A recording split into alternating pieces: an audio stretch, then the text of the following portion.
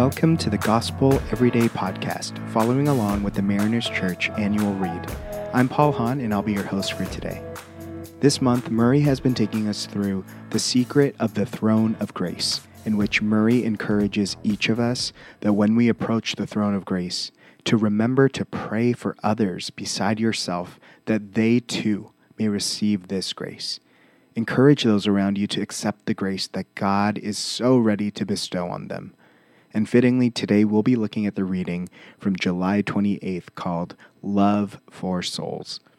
We have two verses of the day today, and the first is from Proverbs 11:30, which says, "He who wins souls is wise." And the second is from Matthew 4:19, which says, "Come, follow me," Jesus said, "and I will make you fishers of men." So we see that there's a wisdom when it comes to winning souls for our Heavenly Father. And we see that the wisdom is actually tied to a command from Jesus to come and follow him, for he is the one who makes us fishers of men. So part of the wisdom is that we are obeying Jesus. We're in obedience. We get to practice obedience to something that is central to what it means to follow Christ.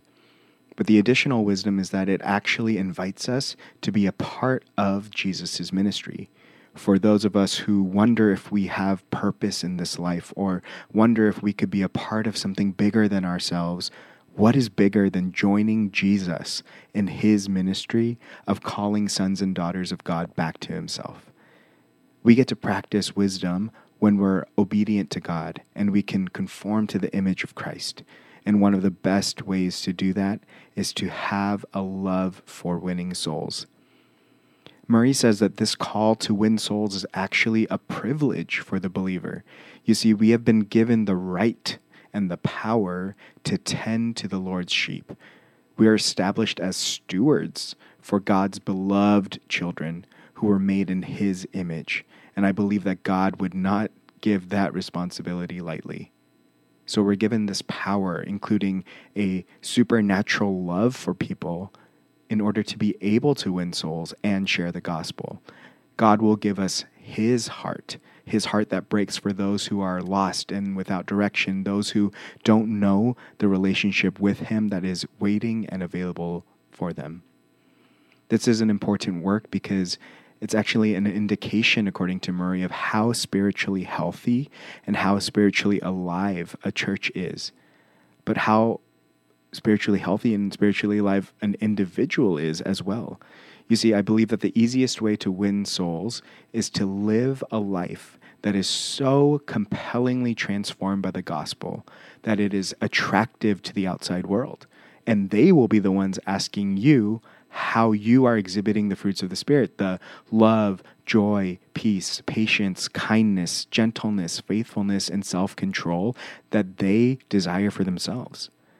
And when they do, if Jesus is the most important thing about you, you simply get to be honest when you share that you are the way that you are because of Jesus and the work of the Holy Spirit in your life. And so it truly becomes a testimony or an eyewitness, first-hand account of who Jesus is when Jesus is so evident in your life already. But we know that that's only one part of it, and a desire to win souls will also bring us into deeper relationship and trust with God, because we don't win souls on our own effort or on our own merits. We actually win souls in partnership with God, and we have an invitation into intentional and powerful prayer to God on behalf of those souls by whom you are burdened. And so winning souls is important for every believer, because it was commanded by Jesus, modeled by Jesus, and it brings glory to his name. So the question today is, do you have a heart that is burdened by lost souls? Do you have a love for lost souls? Do you have a passion for sharing the gospel? Or maybe the question for today is, do you live a life that is a testimony, an eyewitness account of a transforming gospel to others?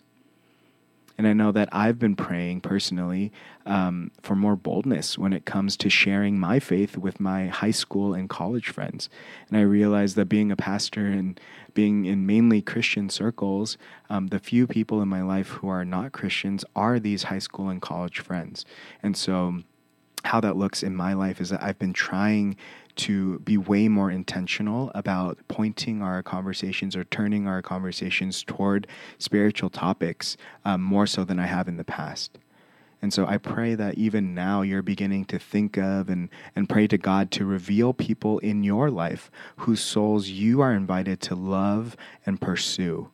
And would we all live our lives to be powerful testimonies of God's grace? Let's pray this prayer together today.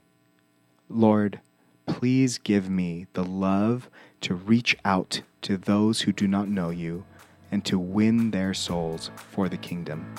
Amen. Thanks so much for making the Gospel Everyday podcast an important part of your day. Hit that subscribe button if you haven't yet, and we'd love it if you could take a few moments to rate, review, and share the podcast. Tune in tomorrow for brand new content.